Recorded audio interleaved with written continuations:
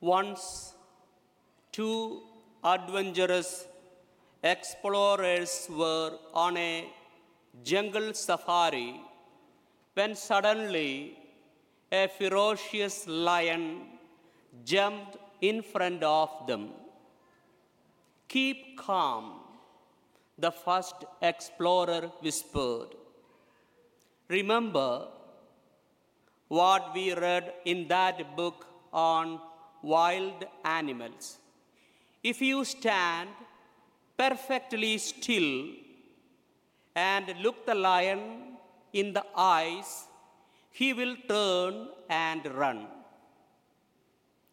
"Sure, I remember that," replied his companion, and continued saying, "My friend, you have read the book, and I have read the book, but has the lion read the book?" My dear sisters and brothers in Jesus Christ, when Jesus sent forth his 12 apostles on mission, he gave them specific instructions. First, he told them where to go, what to say and do, and what not to take with them. For instance, they were not to carry gold or silver or money or even a travel bag. And then he warned them of serious opposition and persecution they would face as bearers of his message, even among their family members. He cautioned them that he was sending them out like sheep among wolves. Jesus exhorted the apostles not to fear anyone but God alone, and to put their trust in him and in his great love as he cared for them. He said to them, "Do not be afraid of those who kill the body, but cannot kill the soul. Rather, be afraid of the one who can destroy both soul and body in Gehenna." In other words, Jesus encouraged the apostles not to fear those who hate the gospel and persecute them, for they can only destroy their body, but not their soul. Jesus wanted them to fear the one, that is God, who has the power to inflict destruction upon both body and soul. Here, the fear of God means reverence for God. To dispel the fears of the apostles, Jesus used an illustration of God's providential care for sparrows. He asked them, "Are not 2 sparrows sold for a coin? Yet not one of them falls to the ground with your Father's knowledge. If God sustains the smallest of birds and takes interest in the little details of their lives, he would take much more interest in protecting his disciples and providing for their needs, as they are more valuable and precious to God than sparrows." Jesus warned the apostles about the dangers they would face them in the world, and at the same time, he strengthened them by reassuring them of his presence with them. Christians have been persecuted right from the time of Jesus. They were first persecuted by the Jewish authority, and then they were persecuted by the Romans for not accepting the emperor as God. My dear friends, almost all the apostles suffered greatly for their faith, and in most cases met violent deaths. Peter was crucified upside down in Rome.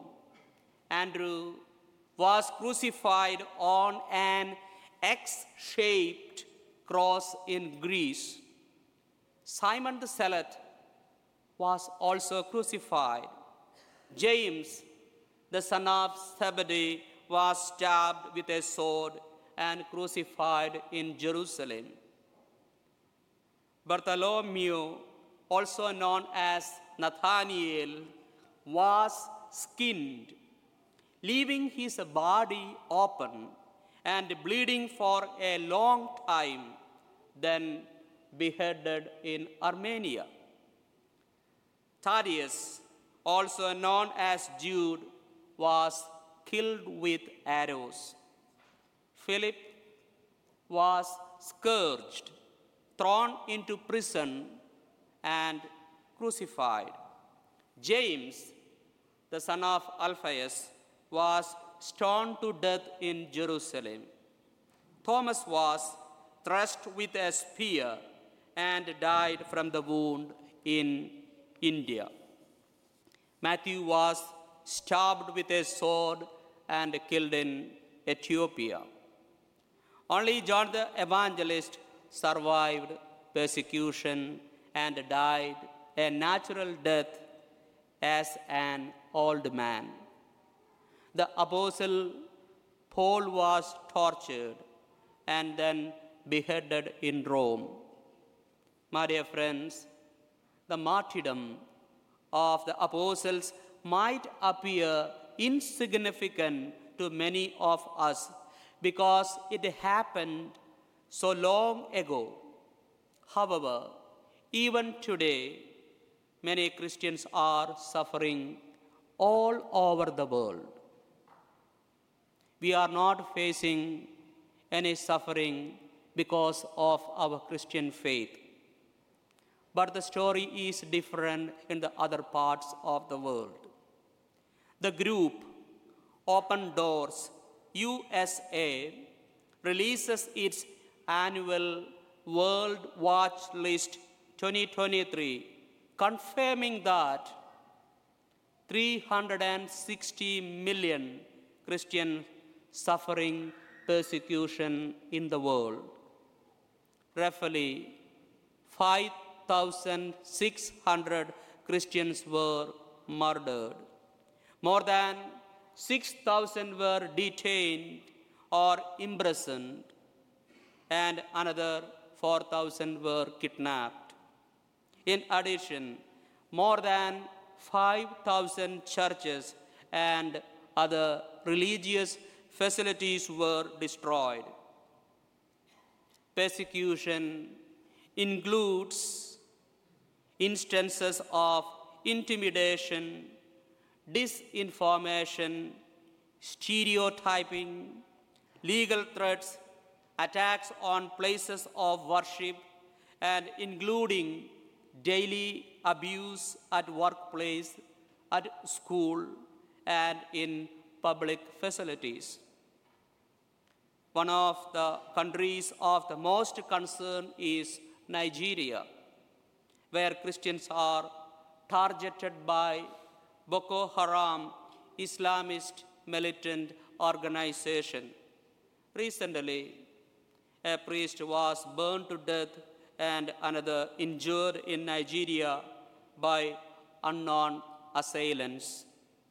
Number of Christians killed continues to rise in my country, India, especially in the state called Manipur state.